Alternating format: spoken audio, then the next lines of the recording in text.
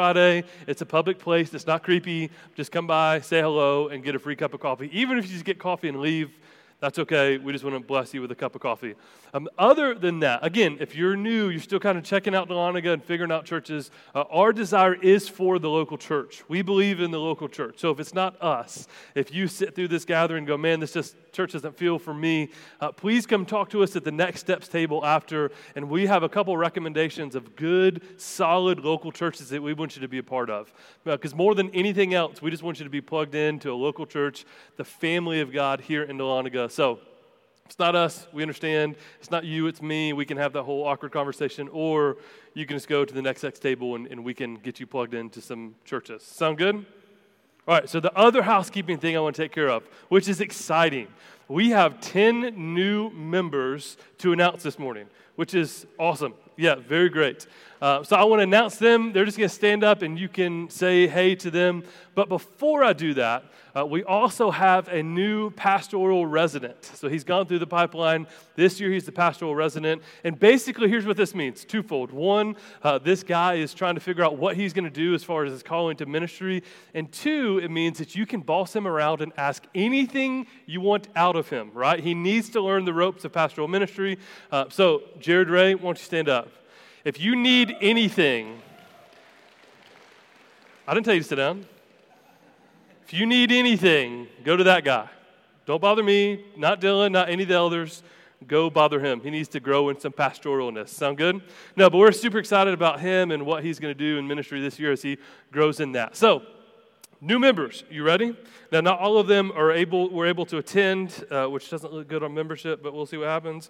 So, just stand up, and then I want to welcome them. Brandon Torgny, Caleb Noggle, Thomas Odom, Noah Blackwell, Todd and Hannah Patterson, Jared and Abby Patterson, Grace Davis, and Mallory Odom. I could have combined Mallory and Thomas.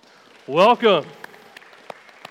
Now, you guys are the actual members. Everyone else is already on church discipline because they're not here, all right? So, welcome to membership. All right, we good? Any other housekeeping to take care of? If you were here last week, the power went out right in the middle, like really right now. So let's just have a secret time of prayer that wouldn't happen because that was awful. Maybe not for you. For me, that was awful. So 1 Corinthians 15, we're in the last week of the Apostles' Creed series. So over the last 12 weeks, what we've done is we've taken the Apostles' Creed, which is the earliest written and recorded creed for us, and we've just been teaching through it line by line for two primary reasons, which has been the primary reasons of the creed and other creeds for all of church history. First and foremost, to correct error. So when we study the creed, it's an easy way for us to correct error and have conversations where we have erred. And secondly, it's a tool for spiritual formation within the people of God. So it's supposed to correct error, and simultaneously creeds will form spiritual discipline, spiritual maturity within the believer. So we've taken the last 12 weeks to slow down and teach line by line through the creed. But, and we've said this every single week, and this is the last week, so I'm going to say it one more time, we are not preaching the creed as authoritative, right? So we're not saying that the creed holds any authority. What we're doing is what the original authors intended for any other creed that was written, to use the creed to get back to the Bible. And it's a cheesy illustration, but it works the best. Just imagine the creed is like the moon, right? The moon does not produce anything by itself. It just simply reflects the sun. And this is what we're trying to say. The creed has no authority. It says nothing apart from what the Scripture already says. So for the last 11 weeks and now for this week, we're going to take a moment. We're going to read the creed together as a church, and then we're going to pick one line to single out and to teach through. And so as you've imagined, if this is the last week, the last line we're going to cover is the resurrection of the body and the life everlasting. Amen. And we'll see that out of 1 Corinthians 15. Okay? Deal? We good? So I'm going to step off the stage. The creed's going to be on the screen, and we're going to read it together for the last time. Has this been a fun series? Have y'all enjoyed this series? Okay, because next week we go back to Hebrews 12, because typically here we're expository preachers, so we pick a book of the Bible and just go through it. This is more of a summer series, but next week we'll go back to Hebrews. So, the Apostles' Creed. We good?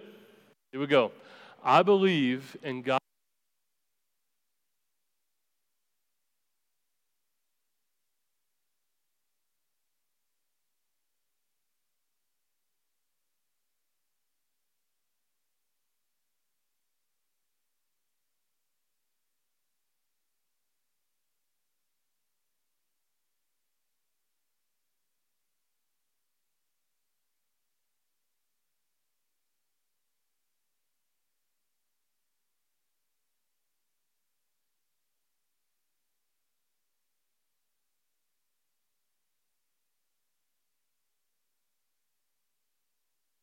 first time kind of reading through the creed, there's two things that we want to draw your attention to, and I would just recommend go back and listen to the podcast.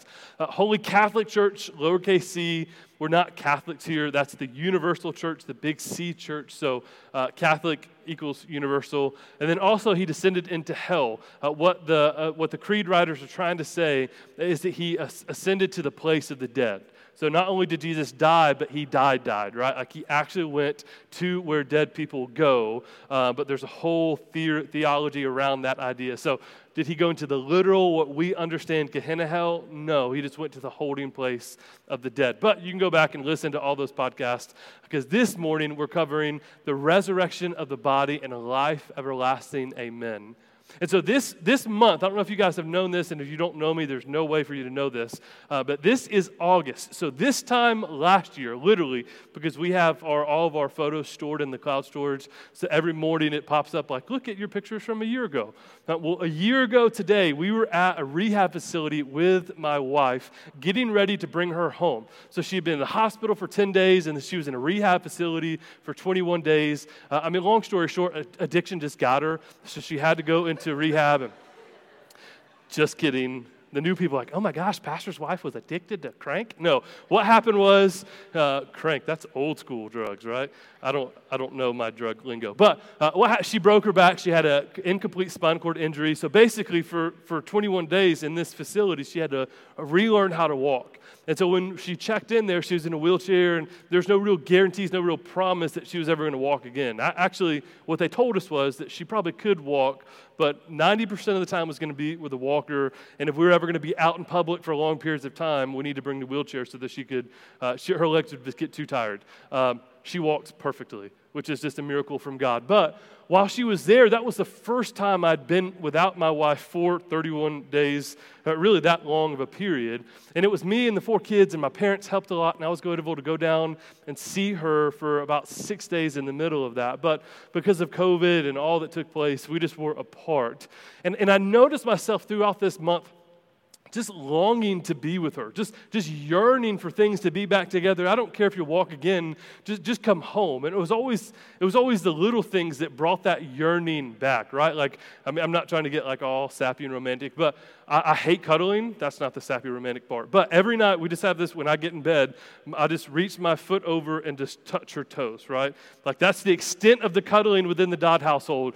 But for a month straight, I got into a bed and my foot would go over and touch just a cold bed. And it was in those moments I would just yearn, or I would climb into bed and I would look out my door and every light in the house was on. Because that's what my wife does. Before we go to bed, she goes through and turns every light off and locks the doors.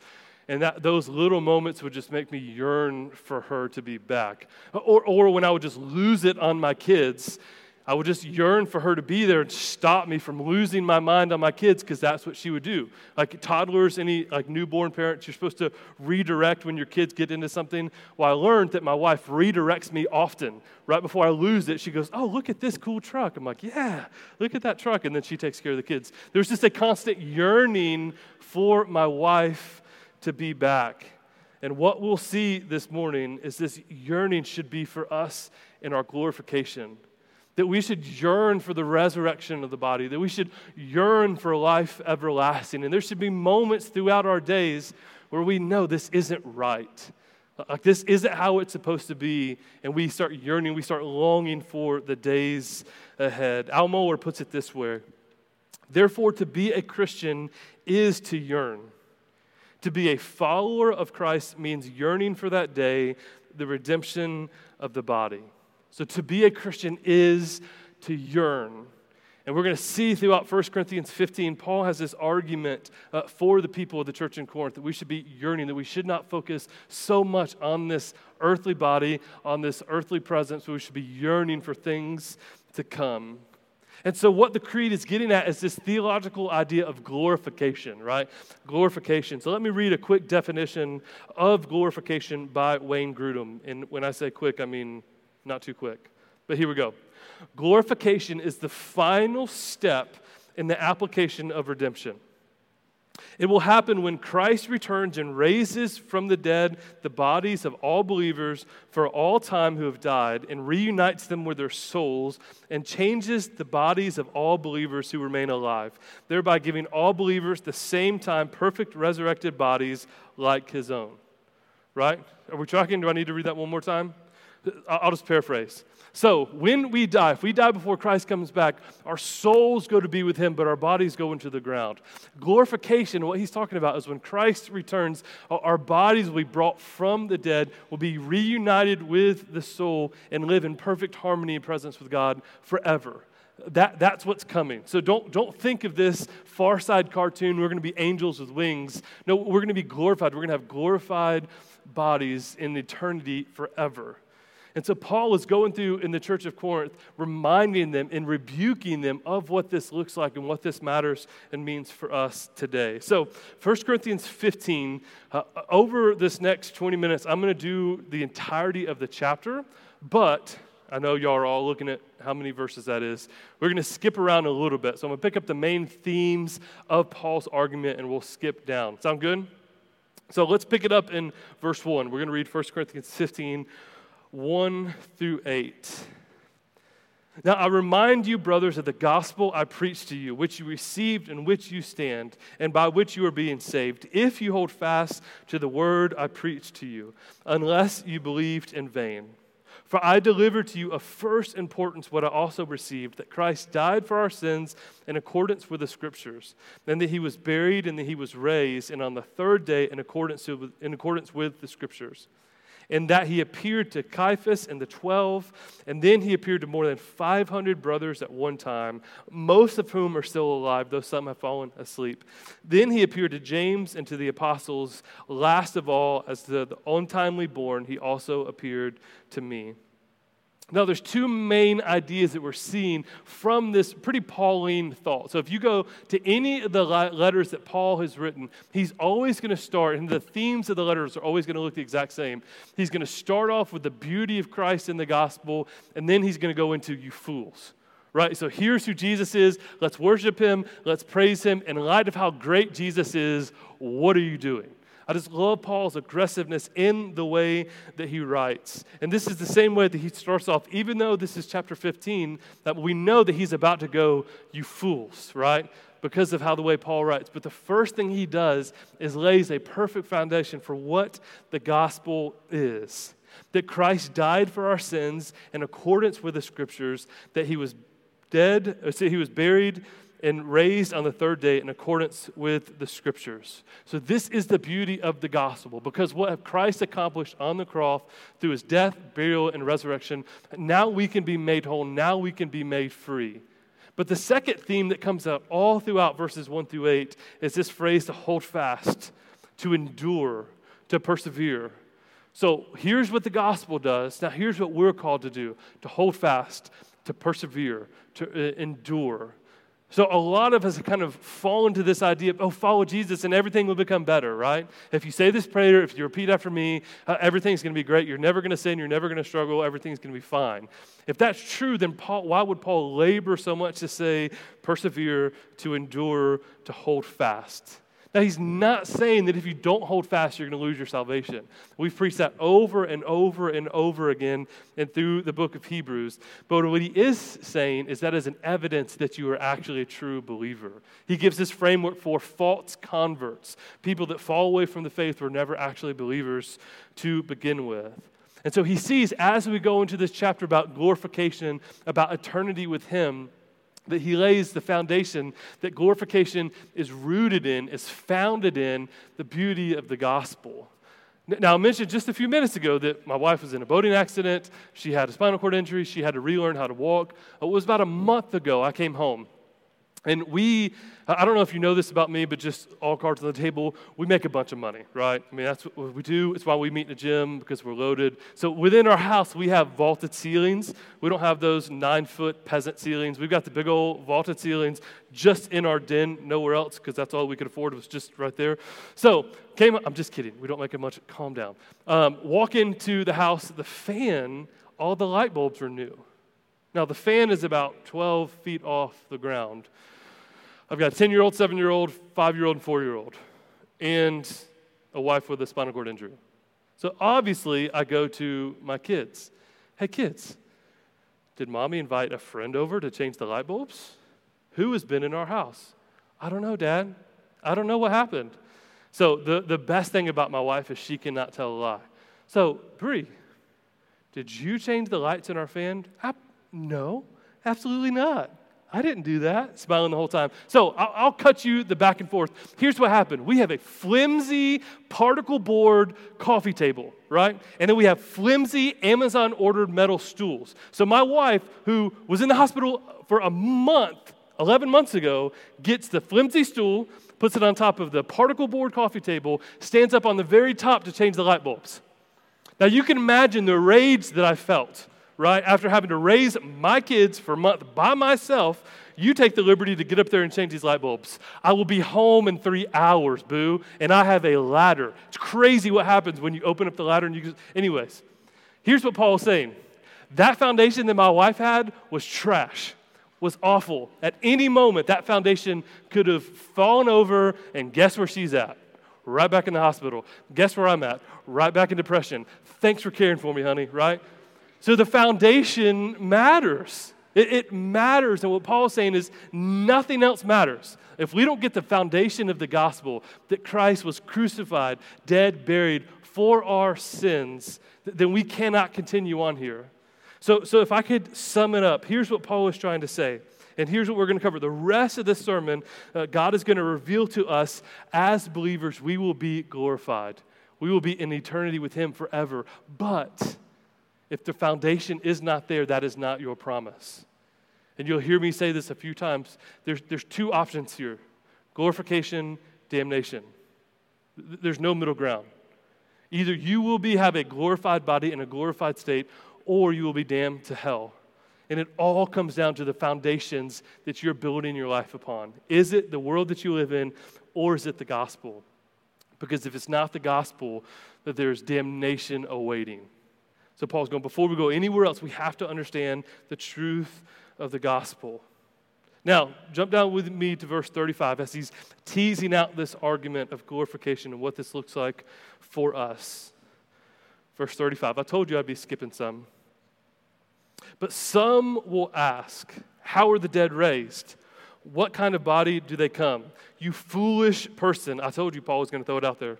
You foolish person. What you sow does not come to life unless it dies. And what you sow is not the body that is to be, but a bare kernel, perhaps of wheat or some other grain.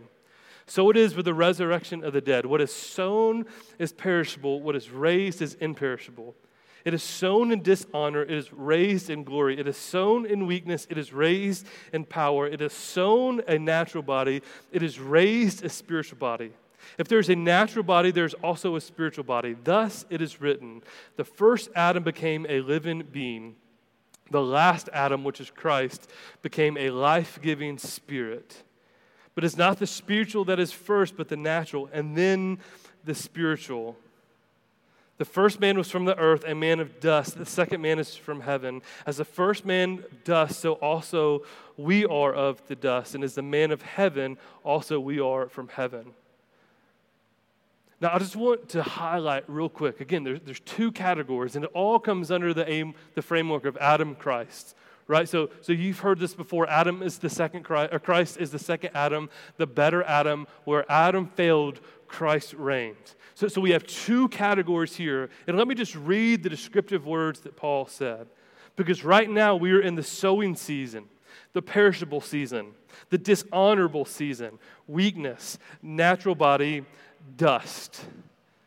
Now, if I were to ask any of us, hey, describe your life right now, would any of those verbs be the ones that you used? Bro, I'm just dust. I'm just weak. I'm perishable. It's just my natural body that's going to fail. That's how I am. How are you?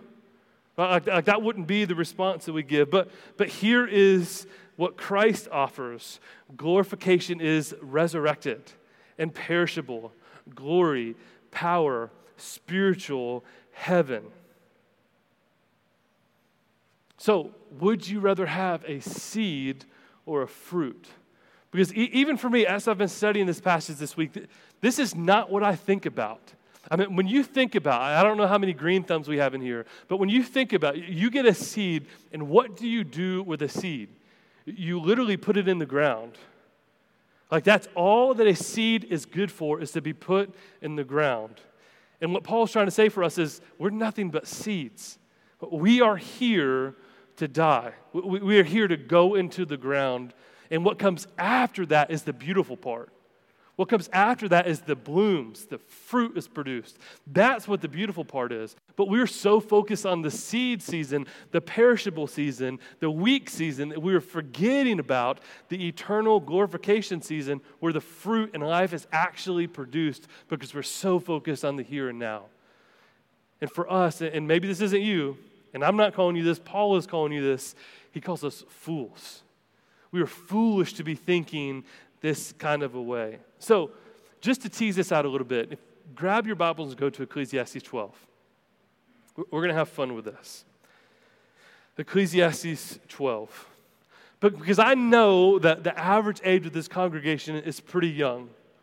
So we're still in this building phase, we're in this growing phase, we're in this developmental phase.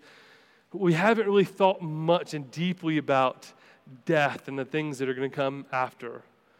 But for some of the older saints in this room, I need your help in this. I need you to give me some amens as we study real quickly Ecclesiastes 12 to show these young guns that this time is coming, right? Ecclesiastes 12. So just to set this up as a framework, this is a poetry of character sketch, right? So this is a generalized and figurative description of old physical manifestations. One commentator says this is the most beautiful written poem ever about getting old. So there's a lot of words here and phrases and imagery that I'm going to do my best to bring to 2021, all right? I'm going to do my best, but I'm not making any promises. So Ecclesiastes 12, we're going to pick it up in verse 1. Remember also your Creator in the days of your youth, before the evil days come and the years draw near, in which you will say, I have no pleasure in them. So right out the gate, he's going, right now you're young, but there's going to come a day where you say, I have no more pleasure in this life. So young guns, listen, that day's coming, and the rest of the poem is about this. Verse 2. Before the sun and the light and the moon and the stars are darkened and the clouds return after rain. You know what I was talking about? Before you can't see and you can't hear. So you get old before the sun and the light and the moon and the stars are darkened in the clouds. And verse 2 compares the troubles of the old age to a gathering storm. Both night and day are darkened by clouds, and after the rain falls, the storm clouds gather again.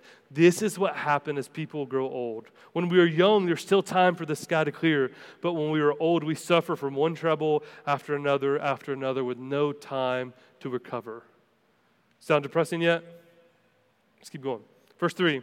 In the days where the keepers of the house tremble and the strong men are bent, and their grinders cease because they are few, and those who look around the windows are dimmed, and the doors of the street are shut, when the sound of the grinding is low. So let's just find some of the imagery in here. The keepers of the house, the person's arms start to tremble. The weakness starts to set in.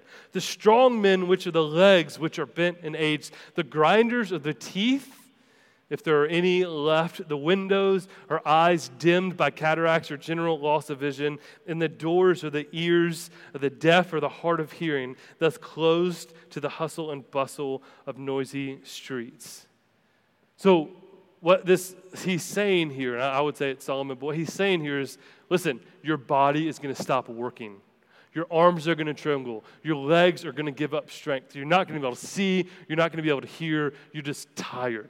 Your body is giving out. And my older saints said, amen. Thank you. Let's keep reading. End of verse 4. And one rises at the sound of the bird, and all the daughters of the songs are brought low. They are afraid of also what is high, and terrors in the way. What this passage is getting at is older people have trouble sleeping. They're up with the sound of the songbirds. Y'all want to see me get flicked off in the middle of church? You want to play a game? Is that all right? Hey, Mom, what time did you get up this morning? 4 o'clock? All right, that's what I'm talking about, right? Just can't sleep. Can't sleep. She's up before the sun. I mean, my mom literally 3:30, 4 o'clock every morning, she's just up. Ecclesiastes 12, that's you. I love my mom. Y'all calm down. She's great. She's going to get me for that, though. The daughters of song is representative of the vocal cords. They just don't have the elastic strength anymore to make music. And they're also afraid the terrors are high. They're just afraid to go out because they can't defend themselves anymore. Now, I'm going to keep going, but I just need to remind us where we're going. This is all of us. This is our perishable body failing us. Let us not be fools. They're going to be young, strong, and this handsome forever, right? It's coming for all of us. The almond tree blossoms. The almond tree blossoms. Do you know what that means? Almond tree blossoms. What does it blossom with? White leaves. Our hair is going to change colors, right? We're going to get white unless you buy bottled stuff. My boy Daniel Tipton told me last week, hey, bro, why is your beard looking so gray? I punched him. The grasshopper drags itself along. What do grasshoppers do? Bounce, bounce, bounce, bounce, bounce. So, the pep in the step that we have, hey, man, you want to go run? You want to go play games? There's going to come a day we're going to be dragging ourselves out of bed. And desire fails. You know what that means? Exactly what you think it means. There's going to be one day where ladies don't have to fake headaches or being tired anymore because the desire will fail. You single ones don't get that. You will. You will. Because man is going to his eternal home and the mourners go about the streets. To die is to go to our eternal home. The mourners are going to the streets, meaning they're already lining up for the funeral. That they're already showing up. You're not even dead yet, and they're already showing up to the funeral. Verse 6, before the silver cord is snapped, or the golden bowl is broken, or the pitcher is shattered, or the fountain, or the wheel broken at the cistern. These are all memorable descriptions of death. I've read a bunch of different commentaries on this. Some would say that the silver cord is snapped is the spinal cord. The golden bowl is broken would be your skull. The pitcher that is shattered is your body. Regardless of the exact imagery, all of this is saying there's going to come a day where your body is broken beyond repair. It's coming for us. In verse 7, which is the same language that Paul just used in 1 Corinthians 15, and we see in Genesis 1, and the dust returns to the earth as it was, and their spirit returns to God who gave it. So, this is our future. We can't hear, we can't see, we can't walk, we have no desire, we've lost the pep in our step. We're not a grasshopper anymore. We're just dragging along. This is where we're going. This is our future. But in the same way, unless we understand what sin is, the gospel will never be sweet. Unless we understand how perishable our bodies are, we will never get excited about the future of what's to come through the glorification with Christ. So as our bodies are slowing, we will surely die. We will surely be put in the ground. Let me ask you this question based on Ecclesiastes 12. How much has this fact, did I depress everyone through there? I'll try to make that lighthearted. We'll see. How much did that fact of Ecclesiastes 12 factor into any decision you made over the last year? The fact that your body is perishable. Was that ever a consideration for any decision you made over the last year?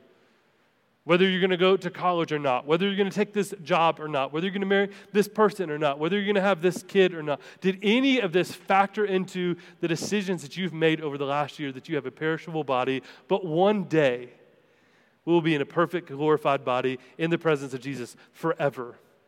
Did this fact of glorification ever come up in any of these decisions that we have made? It's something to ask. So let's keep going. Look at verse 50 for me. So we see the gospel is foundational for glorification. We've seen that we have to understand that we live in a perishable body. But let's look at verse 50, which we're going to see the joy of glorification is only found with Christ in heaven. Verse 50, I tell you this, brothers, not fools, brothers, this is the encouraging part, flesh and blood cannot inherit the kingdom of God, nor does the perishable inherit the imperishable. Behold, I tell you a mystery. We shall not all sleep, but we should all be changed. In a moment, in the twinkling of an eye, at the last trumpet, for the trumpet will sound, and the death will be raised imperishable, and we shall be changed. For the perishable body will put on the imperishable. For this mortal body must put on immortality. For the perishable puts on the imperishable, and the mortal puts on the immortality. Then shall come to pass the saying that is written, death is swallowed up in victory. O death, where is your victory? O death, where is your sting? The sting of death is sin, and the power of sin is law. But thanks be to God who gives us the victory through our Lord Jesus Christ.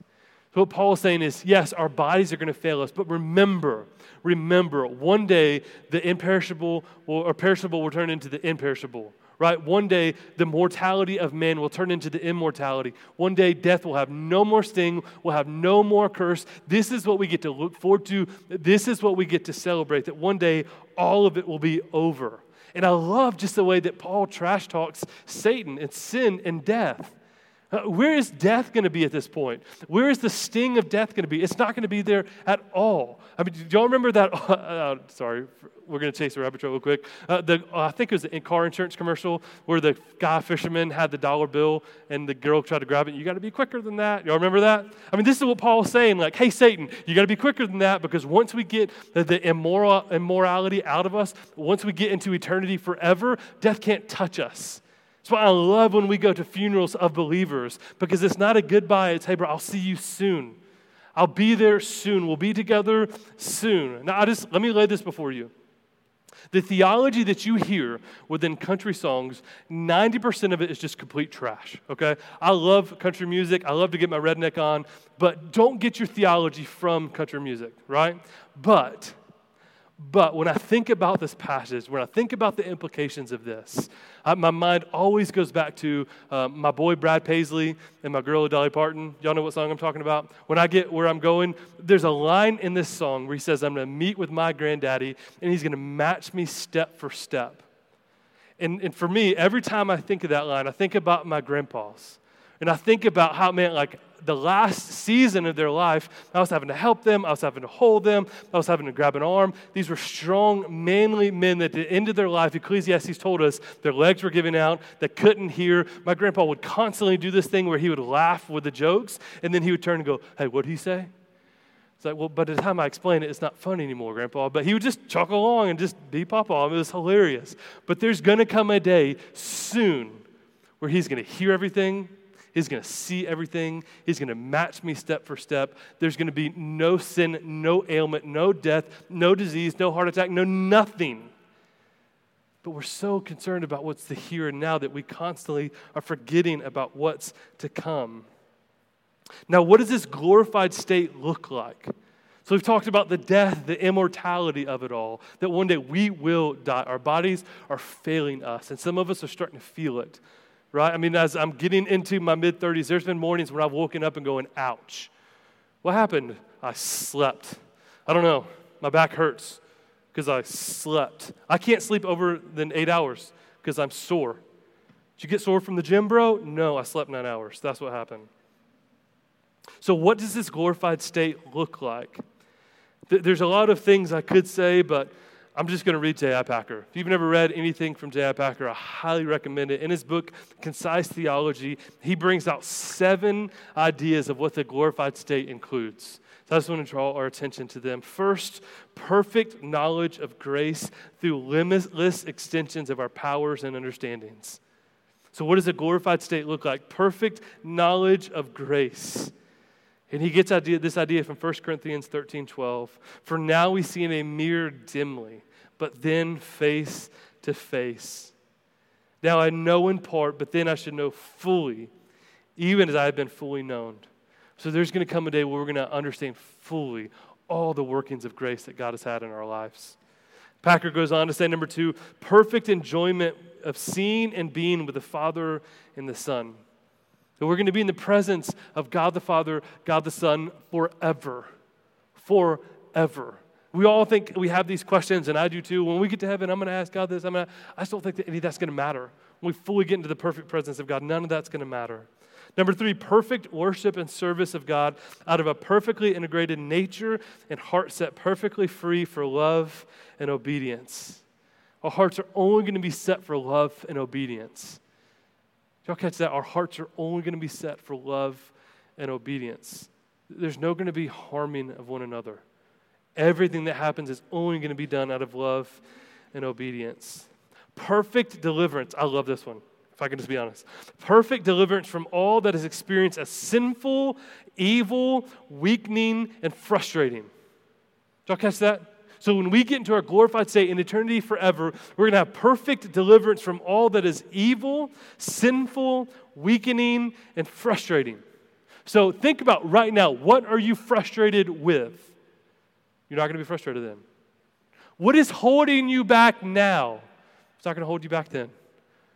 What is evil within you, this sin that you just cannot break? It's not going to hold you back then. I mean, just think about how freeing that is for us, that all of that stuff is going to be gone. Number 5, perfect fulfillment of all desires of which we are conscious. Perfect fulfillment of all desires of which we are conscious. Number 6, perfect completion of all that was good and valuable in this world's life, but that had to be left incomplete because desire outran capacity. And lastly, endless personal growth and the encompassing of all these perfect things. Now, in Packer's explanation, did you notice the word that he said over and over and over and over and over again? Perfect. When we get to eternity in this glorified state, it's going to be perfect. Every bit of it. Every bit of it. Perfect. Lacking nothing. And not for a short term either. We've all had these utopian ideas. We've had this best vacation ever. We've had this best week ever. But it was short-lived. This is going to be perfect forever. So can I ask you a question that I've been asking myself this week as I've been reading and preparing this text? Why do I put so much worry and stress on the things to be perfect in this world and so little work on getting ready for eternity, which will be perfect? Why am I putting so much work, stress, energy, focus to be perfect in this world and so much little energy on what's going to be mattering forever in eternity? Now, does that mean that we shouldn't work hard here? No, that's not what I'm saying. But we shouldn't stress about it. It shouldn't evoke fear in us. Anxiety should not be riddled in us because we're so conscious about being perfect here. We should be moving towards the future. But I want to end with verse 50. I tell you this, brothers, flesh and blood cannot inherit the kingdom of God, nor does the perishable inherit the imperishable. So, here's what this means. I said this earlier. There's 2 options here. Glorification, damnation. So it's fun. It was fun for me this week to read, pray, consider the joy that eternity forever is going to be in our glorified state. That I'm going to have 6 packs. I might even have 12 packs. I'm going to be able to be fast. I'm going to be able to eat and not get fat. It's just going to be beautiful, right? I'm going to beat Teddy Tardoni in a workout. That might happen. If you don't know Teddy Tardoni, look over there. He's a beast, and I'm going to beat him in heaven. Just kidding. That's never going to happen. There's never going to happen. That's twice. Last week and this week I called you out. It's fun for me to dream about that, about fishing with my grandpa and living in perfect community with you guys. But we have to be conscious that there are those around us that's not their consideration, that's not their future. That right now they're not dreaming, thinking about glorification, but they're on their way to eternal damnation. This is what this passage is saying, that flesh and blood cannot get you there. Your good works cannot get you there. Your effort cannot get you there. Your desire cannot get you there. It's only through the blood of Jesus Christ. So what about them? What about those that sit next to us at work, those that are in the same class as us, those that are in the same family as us? What do we do about them? And we talk about this, and if you've been around, you've heard me say this before, because there's this notion here when we talk about what about them, what do? We share the gospel. We use this as an opportunity to tell them, well, I don't really talk about things like that. And my pushback has always been, you don't talk about things that you enjoy. You don't talk about things that bring you happiness. You don't talk about things that bring you joy. I mean, case in point, my man, Jace Roper, walked in this morning, and what is he talking about? Well, he just got married in Alaska. His wedding was awesome. Way better than any of our weddings are ever going to be. Makes my little First Baptist wedding look like, I don't even want to say what it looks like. Looks like nothing compared to the pictures that came out of Jace Roper. And he's grinning ear to ear right now. Why? Because he talks about what he enjoys. We all recruit. We want people to do what we enjoy. So, okay, here's the case in point. I'll get rid of Jace. I'll talk about me. September 11th, I'm running my first 5K. Anybody want to come? Connectability, 5K, September 11th.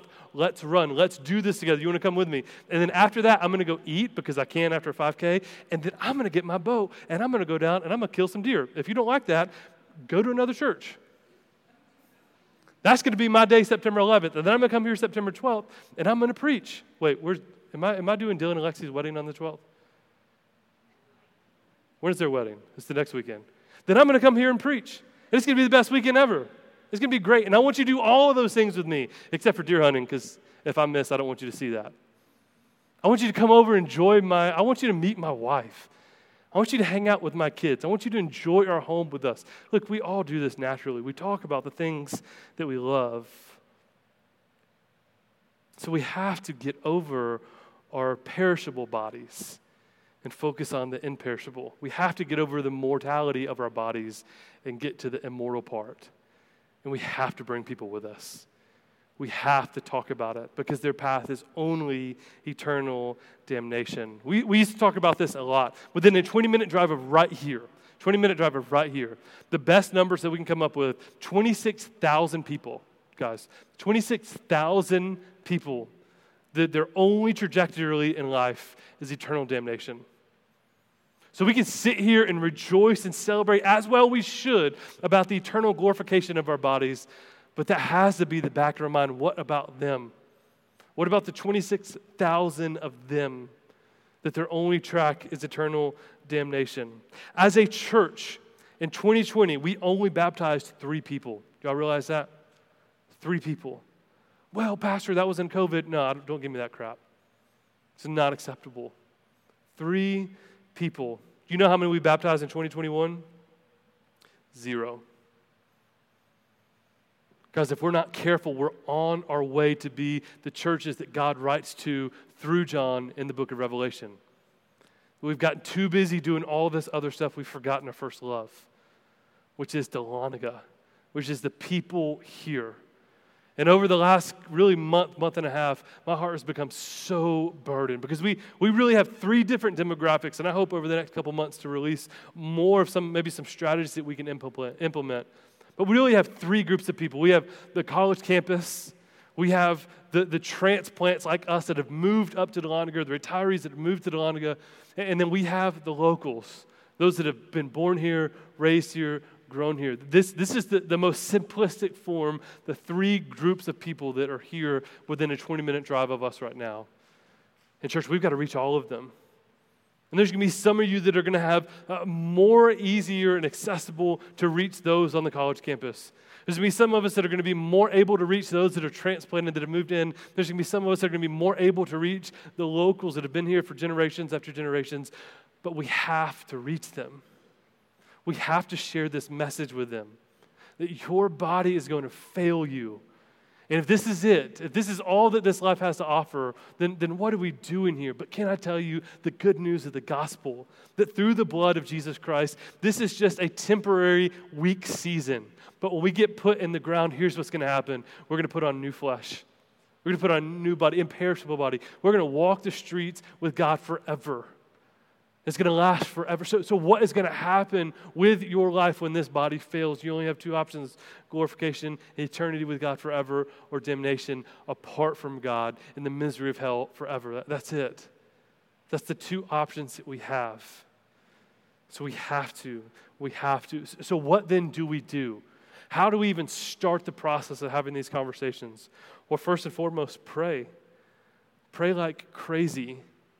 Pray that God would give you 2, 3, 4 people that will just not leave your mind, will not leave your heart, that you have to share the gospel with them, that you have to have the conversation with them, and that God would be doing stuff to disrupt their lives so this conversation would be easier.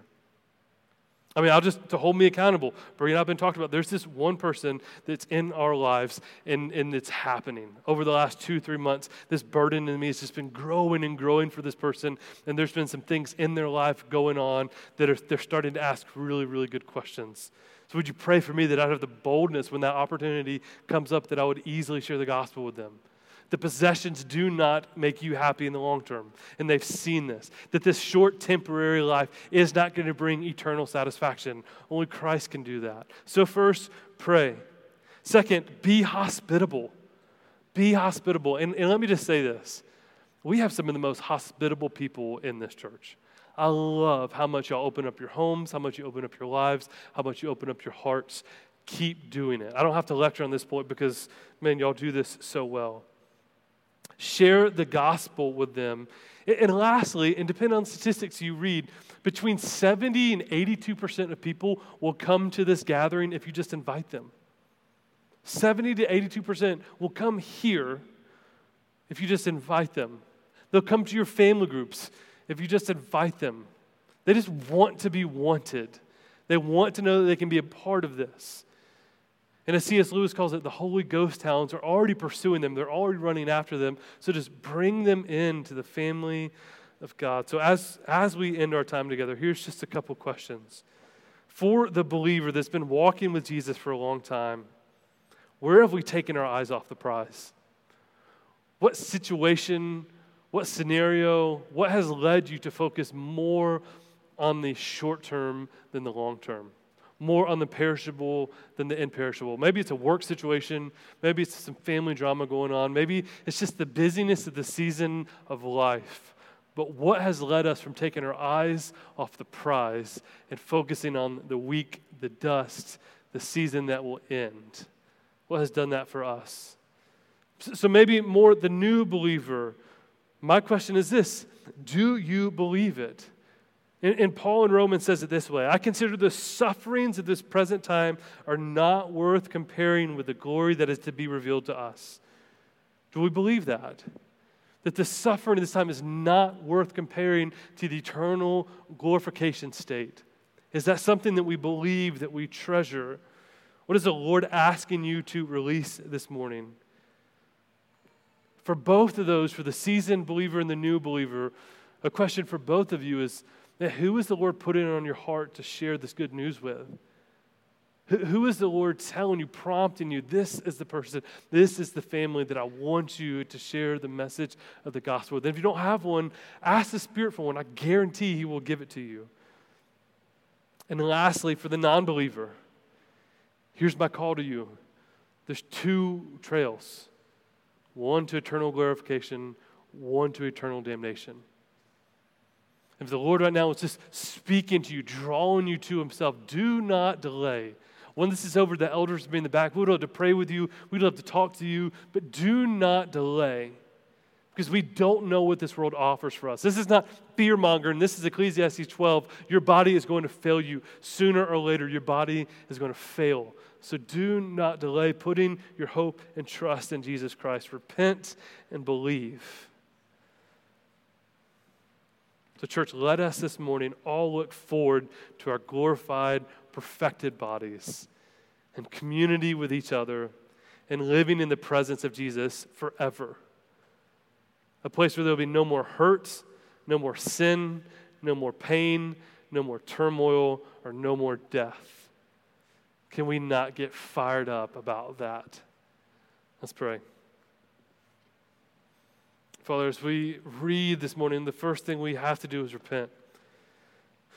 Jesus, you've warned us throughout your scriptures, through your word, that we should not focus on the temporary, but we should focus on the eternal. We should not focus on the here and now, the perishable, but focus on the imperishable.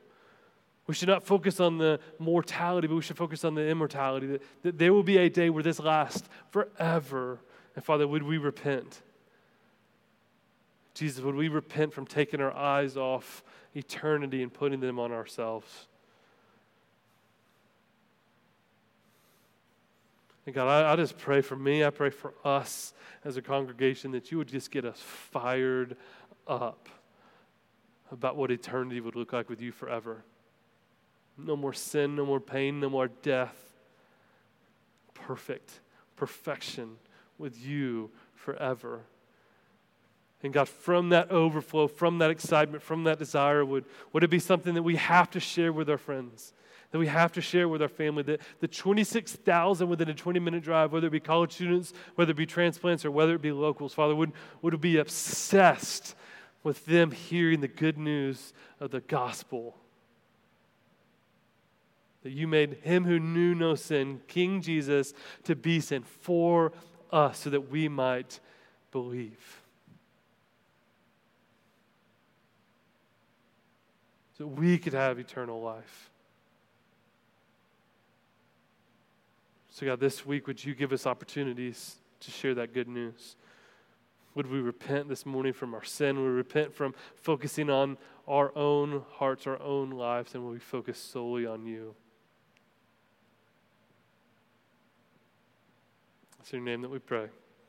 Amen.